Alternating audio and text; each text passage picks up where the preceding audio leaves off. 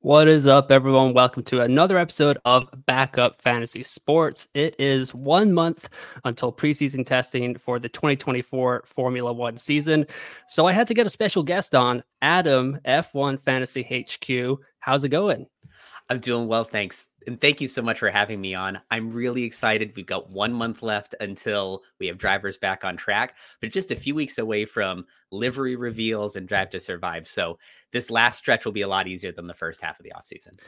I know. I don't know what Drive to Survive is going to do next season without a certain Haas TD there, but we will find out as the season moves along. But I just kind of want to give you a chance here, Adam. Let us know what you are up to in the F1 fantasy space.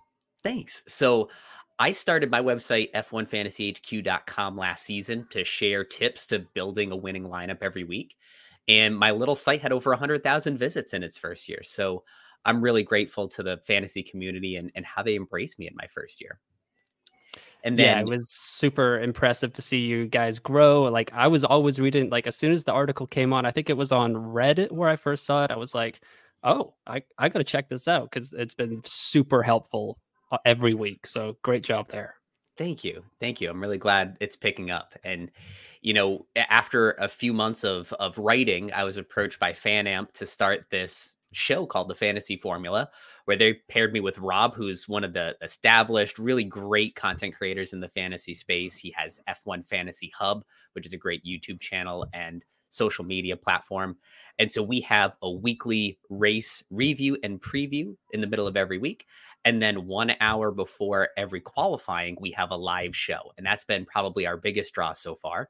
We'll talk about free practice. We get into our lineups, and then we review our viewers' lineups live on the air. And then we finish every live show with a giveaway with some cool prizes. So that's been another really fun challenge for us as we ramp up our content. The one question I did have about your deadline show is I don't do a deadline stream. I'm already so stressed out making my own lineups. How do you guys handle, like, kind of looking through Twitter, looking at what's coming on? Like, how do you do that and do a show at the same time? That must be kind of stressful. So on the one hand, it depends on what time qualifying is. Sometimes if it's later in the afternoon or in the early evening or in the middle of the night, it allows us to take some time when we don't have other commitments to family or work to really look through everything. Sometimes if we're under a pinch, what we'll do is, because there's two of us on the show, and then Terry from F1 Coffee Corner joins us every week too, we'll take turns presenting while the others are checking in on the latest news, making sure we have any sound bites from drivers, just catching that last bit of activity. So when we come back in, we're prepared for it. So it's one part preparing and then one part just teamwork and moving on the fly. That is awesome. And as you can see here, you've had some pretty impressive finishes the last 2 years. So yeah, what's your goal for 2024? So far, it's been working pretty well. And with the growth of the game, my teams have finished in the top 0.1% in the world the last 2 years. So it's really given credibility to some of the content that I put out. This year, again, just looking to have a nice, clean season. I find that if you stick with it the whole year, you use the chips wisely, and you're just consistent, and we'll have some tips and tricks later in the show. I think it's the key to having a really good season. And in 2023, I had a really bad outcome from my Limitless chip and still finished as high as I did. So it goes to show you that not everyone can have a perfect week every week. And also, even if you have that stumble, you can still have a great season. Yes. Were you a victim of the Coda Limitless chip debacle? I was. Yes. I had Lewis, Charles, and the Mercedes constructor go down on the DQ. So they posted the scores, the initial scores, and I absolutely crushed. And I was in the top 1,000. This trajectory to be having a really good season. And then a few hours later, I started getting the text of, "Uh-oh, you should go back on social media and see what's unfolding here." And yes, unfortunately, it ended up being a pretty brutal week for me. Yeah, I think so. It was like 11 o'clock at night here when the race finally ended. I saw the kind of projected scores on the live scoring that some of our content creator fellows also have on their website. So that was great. And I was like, okay, wake up tomorrow morning with a nice healthy rank, go to sleep, 8 hours later, I'm like, Lewis and Charles DNF or DQ, and I was like, oh my god. So I did not do what you did. You did the sensible thing by playing steady Eddie. I was just taking swings left and right. Those three races, I was just going for it. I think I didn't have max for a couple of races. I used my wild card in Vegas. It was all over the place. So quite a disastrous end to the season, but I will definitely have to remember that as 2024 rocks along. So let's get into kind of the meat of today's show. Also, favorite driver, favorite team? Favorite driver is Lewis and favorite team is Mercedes. And so Nice. the history behind that is I was studying abroad in Melbourne in 2007, and there was a group of us that sort of did everything together. And my friends bought a bunch of tickets to Albert Park to see the Grand Prix. And so I came along not really knowing what to expect. And so my first ever Formula One race was Lewis Hamilton's first race ever in F1. And he Wow. finished on the podium that day. And having a rookie in his very first race land on the podium, there was just this huge reception to it. And I really just gravitated to Lewis, and the rest was history. Nice. Yes, that's a great story. I did not know the backstory behind that, so glad to know that. So today, a little bit, we're going to go through some previews, all that stuff, but I'm taking a little spin off your fantastic article that you give us every week, the things we learned. So what did we learn last year? For me, I learned that the chips are very powerful. Like when they first introduced the game, they had 6 chips, but we were only going to play them once a year. Kind of debating how powerful they were going to be, but I think the extra DRS boost, I used it in Austria. Do you remember when you used your extra DRS boost at all? Ooh, I think mine might have been Austria too, thinking that that was a race that Max would really dominate. I usually suggest that people use the 3X chip on a sprint weekend because in 4 of the 6 sprints last year, Max scored 50 or more points. And then the most points he scored all season, he had 68 in Belgium. So I always recommend 3X chip, link it to a sprint weekend.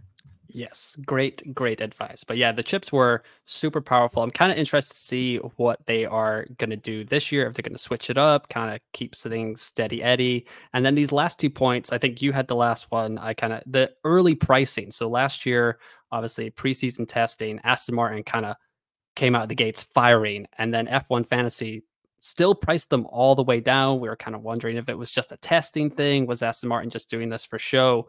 But it kind of, I don't want to say it made the game boring, but it made it predictable for the first 6, 7 races of the season where everyone was on pretty much triple Aston Martin, triple Red Bull.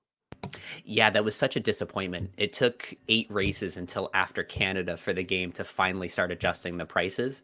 And because they didn't get out in front of it and talk about what they were doing and the intent of not overreacting to the early races, they intend to adjust prices more later. They didn't give us any of that. So they lost a lot of players in those first 8 weeks because they thought, okay, it's just the Fernando Alonso show for the season. This is boring. I'm going to quit. So I think if they intend to wait a little bit this year, like they did last year, just a little message to us says, hey, we see you. We don't want to overreact. Don't worry. Pricing adjustments will come after we've got enough data to really prove that these price changes are for real.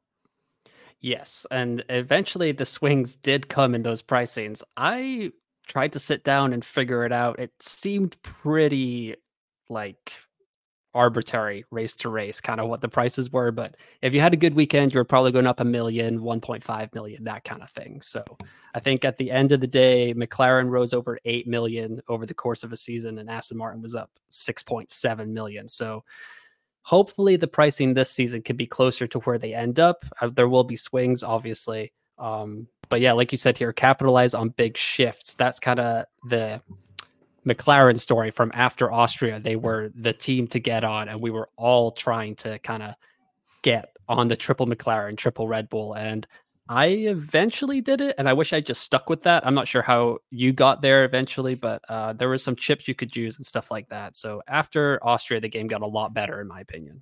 Oh, absolutely. And I'm on the same boat as you. I think it took me 3 or 4 races to jump on the McLaren train, but you can really plot the top players with when they were early adopters to McLaren.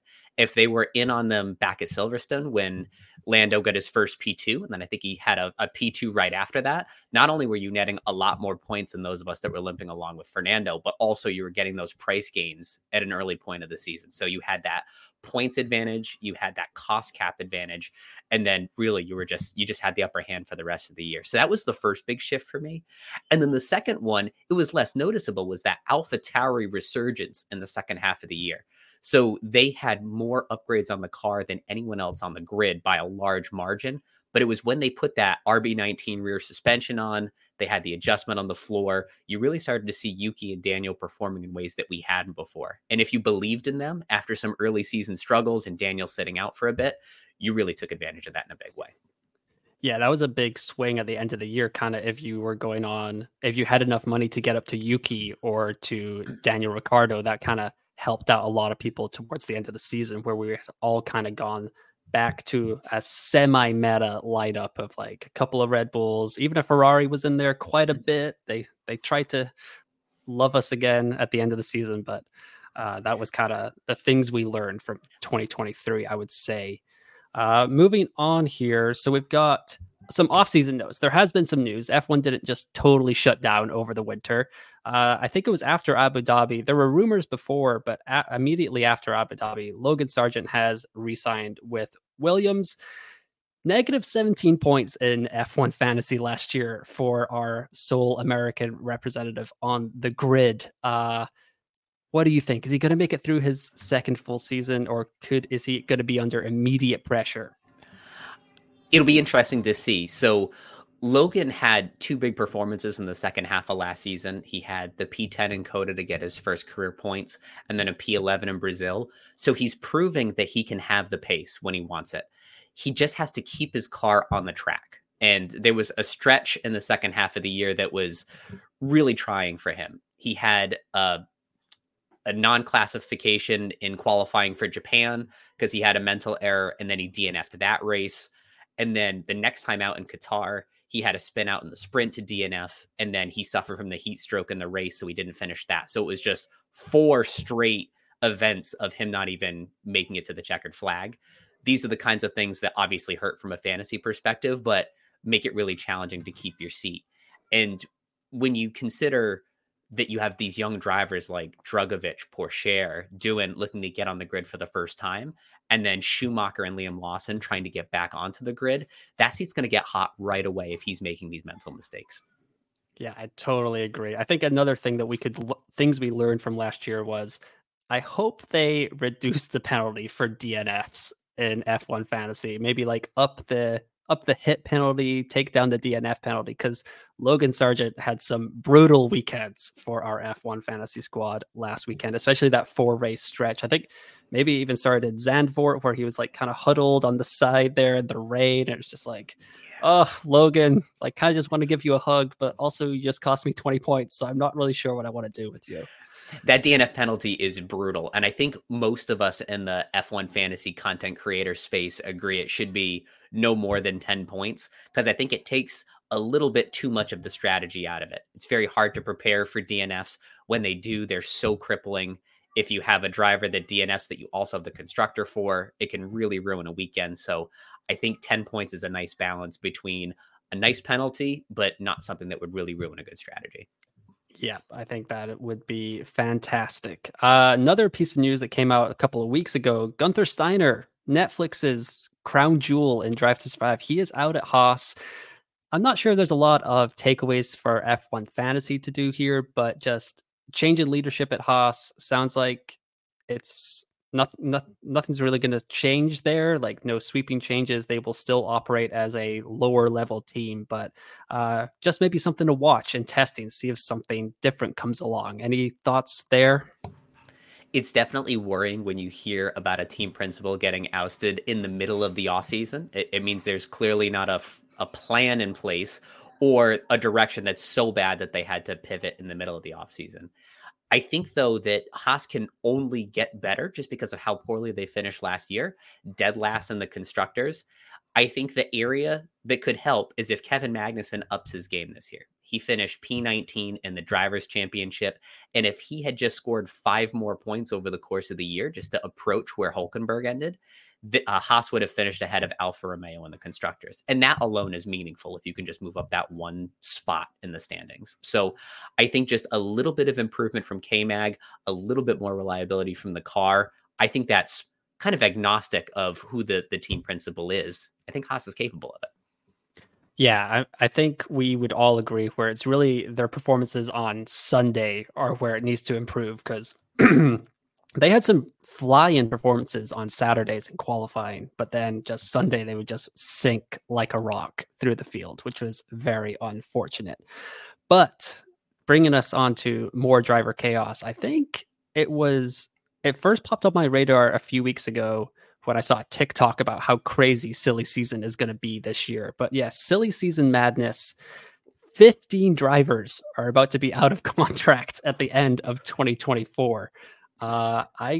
It's crazy how much movement there could be. I think a couple of seasons ago when Fernando Alonso kind of kicked off that whole thing with him going to Aston Martin, I thought that was insane. But this has the potential to be like, I don't do like emergency streams or anything talking about, but it might have to come up this season because there's going to be a lot of content around just stuff off the track. Red Bull, for like almost every team on here, could be affected by a driver's change. Do you have any predictions or any thoughts about what this could do to our F1 fantasy teams throughout the season? Well, I think you hit the nail on the head that this is going to be the silliest silly season of all time. I think there's going to be some chain reaction, like with the Fernando Alonso events, where once you have maybe the last Red Bull seat filled or those 2 Ferrari seats filled, a lot of other things will start to fall into place. So I think you could have a very news-packed week once one of those signings happens. As far as predictions for me, I'll take the low-hanging fruit that the Racing Bulls will probably promote either Ricciardo or Tsunoda to that second Red Bull seat. The writing's been on the wall for a while for poor Checo that he probably doesn't have a long-term future with Red Bull. And then they're so eager to get Liam Lawson back on the grid. I think just sliding him back into that Racing Bulls seat and then promoting one of the existing drivers seems like the most obvious pairing for me, but it's a long season. Who knows what'll happen? Once again, Adam, you are just being the sensible prediction. It's probably going to be the right one. My predictions are a little bit more out there. I've got Yuki Tsunoda going to Aston Martin. I think one of those guys are going to lose their seat, or, well, I'm not sure if Dad is going to get mad or if Fernando is going to kind of be like, this team's not working and try to go another place. But I think there's a Tsunoda Honda connection there that could be viable at the end of the 2024 season. And then if that wasn't a big enough swing, I'm going with Carlos Sainz is going back to Red Bull and replacing Checo Perez in that second seat. Ferrari, it's kind of clear to me that I think Sainz believes he can be a 1A driver. Does that make sense, him going behind Max Verstappen? I don't think so, but he might just be done with the Ferrari model and he might just want race wins at this point in his career. Maybe he can't get the driver's championship that he ultimately wants, but getting in a Red Bull, better car than Ferrari as right now. So maybe that will be enough to get Sainz in there. I think that's a little too crazy, but it's something that I had in my head. That's actually not too nuts because I've been thinking about the Ferrari situation and both sides have some leverage on one another. Carlos and Charles have both won races in this car. They're really starting to make connections with the team, and it's a very safe path to being a top constructor for the next few years. So I think Ferrari would want to invest in those drivers. So Charles and Carlos have some leverage on the salary there. But then on the flip side, Ferrari knows that there's really only one seat on the grid that is a better position for points and wins than the seats that they're in now. So what are they going to do? Are they going to go to Alpine? Are they going to go to Haas or Williams? No. So they both sides have this leverage on one another. And if nobody blinks and Red Bull makes the right phone call at the right time, something crazy could happen like that. So I don't think it's totally out of the question. Yeah, well, maybe when we do this time next year, we'll see how crazy it ended up being. But yeah, there's going to be tons of driver movement. Like you were mentioning before, there's a lot of young drivers coming up through the programs that also want a seat. So just because there's 15 drivers out of a contract doesn't mean they're all going to be on the 2025 grid for us there. Here is the F1 calendar. This has been in the works for a while, obviously, but the first thing I noticed when I kind of studied it before the show this morning is 3 triple headers. That's going to be quite a headache for us on the content creation side, but it will be tons of fun and have plenty of potential to make up ground in F1 fantasy if you struggle at the beginning of the season or if you want to make huge gains in the second half. I'm not looking forward to the triple headers. Obviously, it's going to be a lot of work for us to get the right content out for our viewers. But also, I'm excited that they're finally inching toward true regionalization of the calendar. And so it's such an environmentally damaging operation to go corner to corner of the world every week. So I'm glad that F1 are just moving a little bit closer to something that's sustainable. So I'll take some solace in that. Yeah, I'm also looking forward to seeing China back on the grid. It's been a long time since we've gone back to Shanghai, but yeah, and Suzuka early in the year, that will be quite curious as well. I'm not sure what the regular weather is like in Japan that time of year compared to their usual September, October races where they can get some wet races. So we'll see what goes on there. Moving over to our predictions for 2024. So I could have revealed these all one at a time, made it more dramatic, but I'm not that skilled in my Google Slides making. So I'll let you kick things off with one of your predictions here. Oh boy, where do I want to start? I'll start at the bottom here. So I think the F1 fantasy game has been growing so much over these last few years that 2024 is the year that we crack 3 million teams. 2022 finished with 1.6 million. We finished last year between 2.4 and 2.5 million. So this growth of, 33 to 50% year over year is huge for anything. And so I think we make that big jump to get over 3 million users this year and really get it the credibility it needs. Yeah, I think a big thing for that would be if they can get the pricing right, and maybe have people around a lot more. Maybe we can get people to join the game later in the season because F1 loves to kind of launch these leagues later in the year. Like when the first street race comes along, they'll do a street league. So you don't have to be out of it. You might not be able to make up ground in like the overall ranking or anything like that, but you can win this street circuit league or something like that. So if the pricing can be good, that would be a great help to get to that 3 million mark. I'll go next here. I hope it's more of a hope than a prediction, but I want the beat teammate points to return because that was one of the best aspects of the 2022 game when Play On was operating it, I believe. They kind of did away with that last season, but if they bring that back, I think it would really add something to the game. Like, not that Max Verstappen needs any more route to points, but it would maybe make Checo a little bit of a worse option, and we'd be able to think about maybe getting Lewis if he gets that little bit of a boost in his points total compared to like beating George. Whereas without beat teammate points, it's like just get the best drivers available.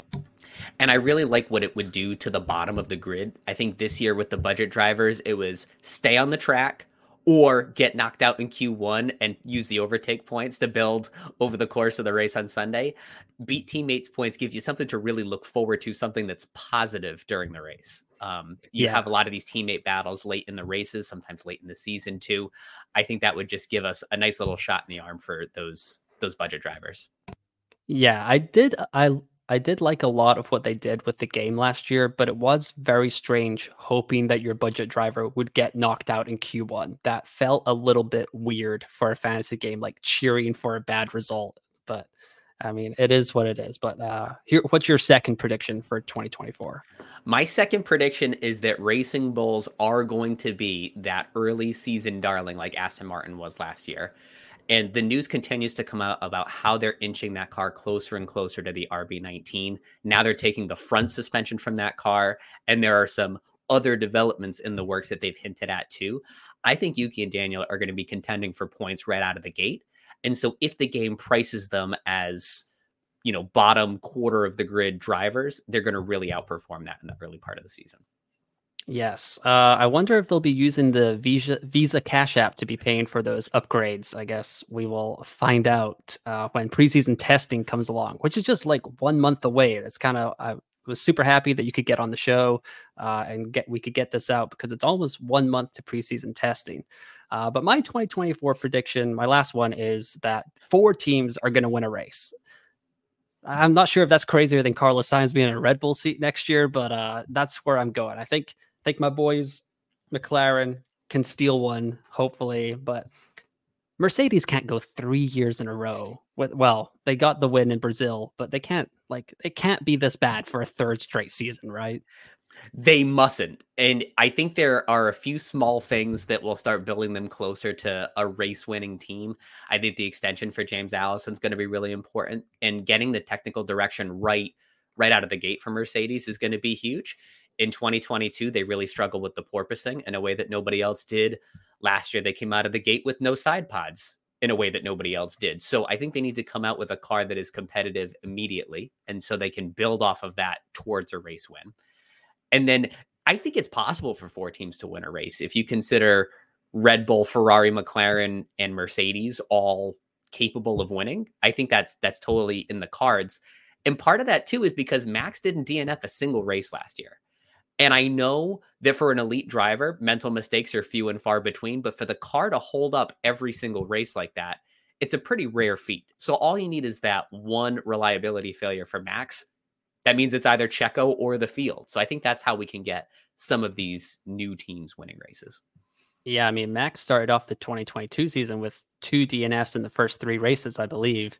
And I think it was your co-host, Rob, that last year jinxed Lando Norris going into Vegas. I think I was watching one of your shows earlier this week, and he said, yeah, like 2 drivers had never not DNF'd for a whole season. And then that next race, Lando, bam, like right in the wall. So he has a way of doing that. Yeah, we definitely had a good laugh over it on the side after he jinxed Lando. And it would be interesting, like you had mentioned, Bahrain, it was the double Red Bull DNF 2 years ago. So I think that those sorts of things are possible, and that'll open things up to new winners. Let me ask you, when you say 4 teams win a race, would that include a sprint? So would Piastri's sprint win last year count as a new team, or do we want proper Grand Prix wins? I think ask me in like 9 months to see, but I think right now I'll say it has to be a Grand Prix. Like that's what I would say. But if at the end of the year there's been 4 teams that win a sprint or whatever, I'll take that. I'll take the W on that one as well. But Fantastic. Yeah, I would think the big Sunday race or Saturday race, because we have 3 Saturday races this year, right? The first 2 races are on Saturday, right. And then Vegas will be on a Saturday as well.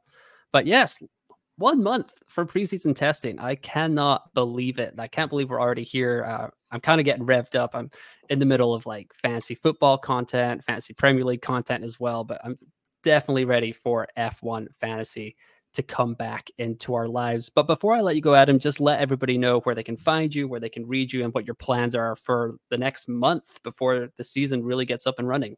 Absolutely. So F1FantasyHQ.com will be back next month with an all-new strategy guide.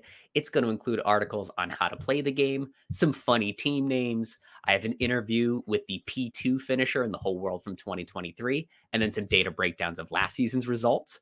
Of course, the fantasy formula is going to be back on YouTube every Wednesday of race week and 1 hour before qualifying for our live show. And right now, our friends at FanAmp are hosting an F1 family feud. So they surveyed hundreds of F1 fans and have put their creator teams up against each other in a knockout style family feud tournament. And so those are streaming now on YouTube. My second round matchup just aired yesterday. So go check that out too. I have already watched it. I don't want to give it away what happened. It was tough. It was tough. It all came down to like the final round. So it's definitely very, very exciting to watch. But I would just want to thank you again for coming on, Adam. I'm sure we will be tweeting at each other through the preseason. And yeah, definitely make sure to check out F1 Fantasy HQ. He is actually the one guy in the F1 community who I have my Twitter notifications turned on for, because he is on it like that. So I would highly recommend that. Yes, of course.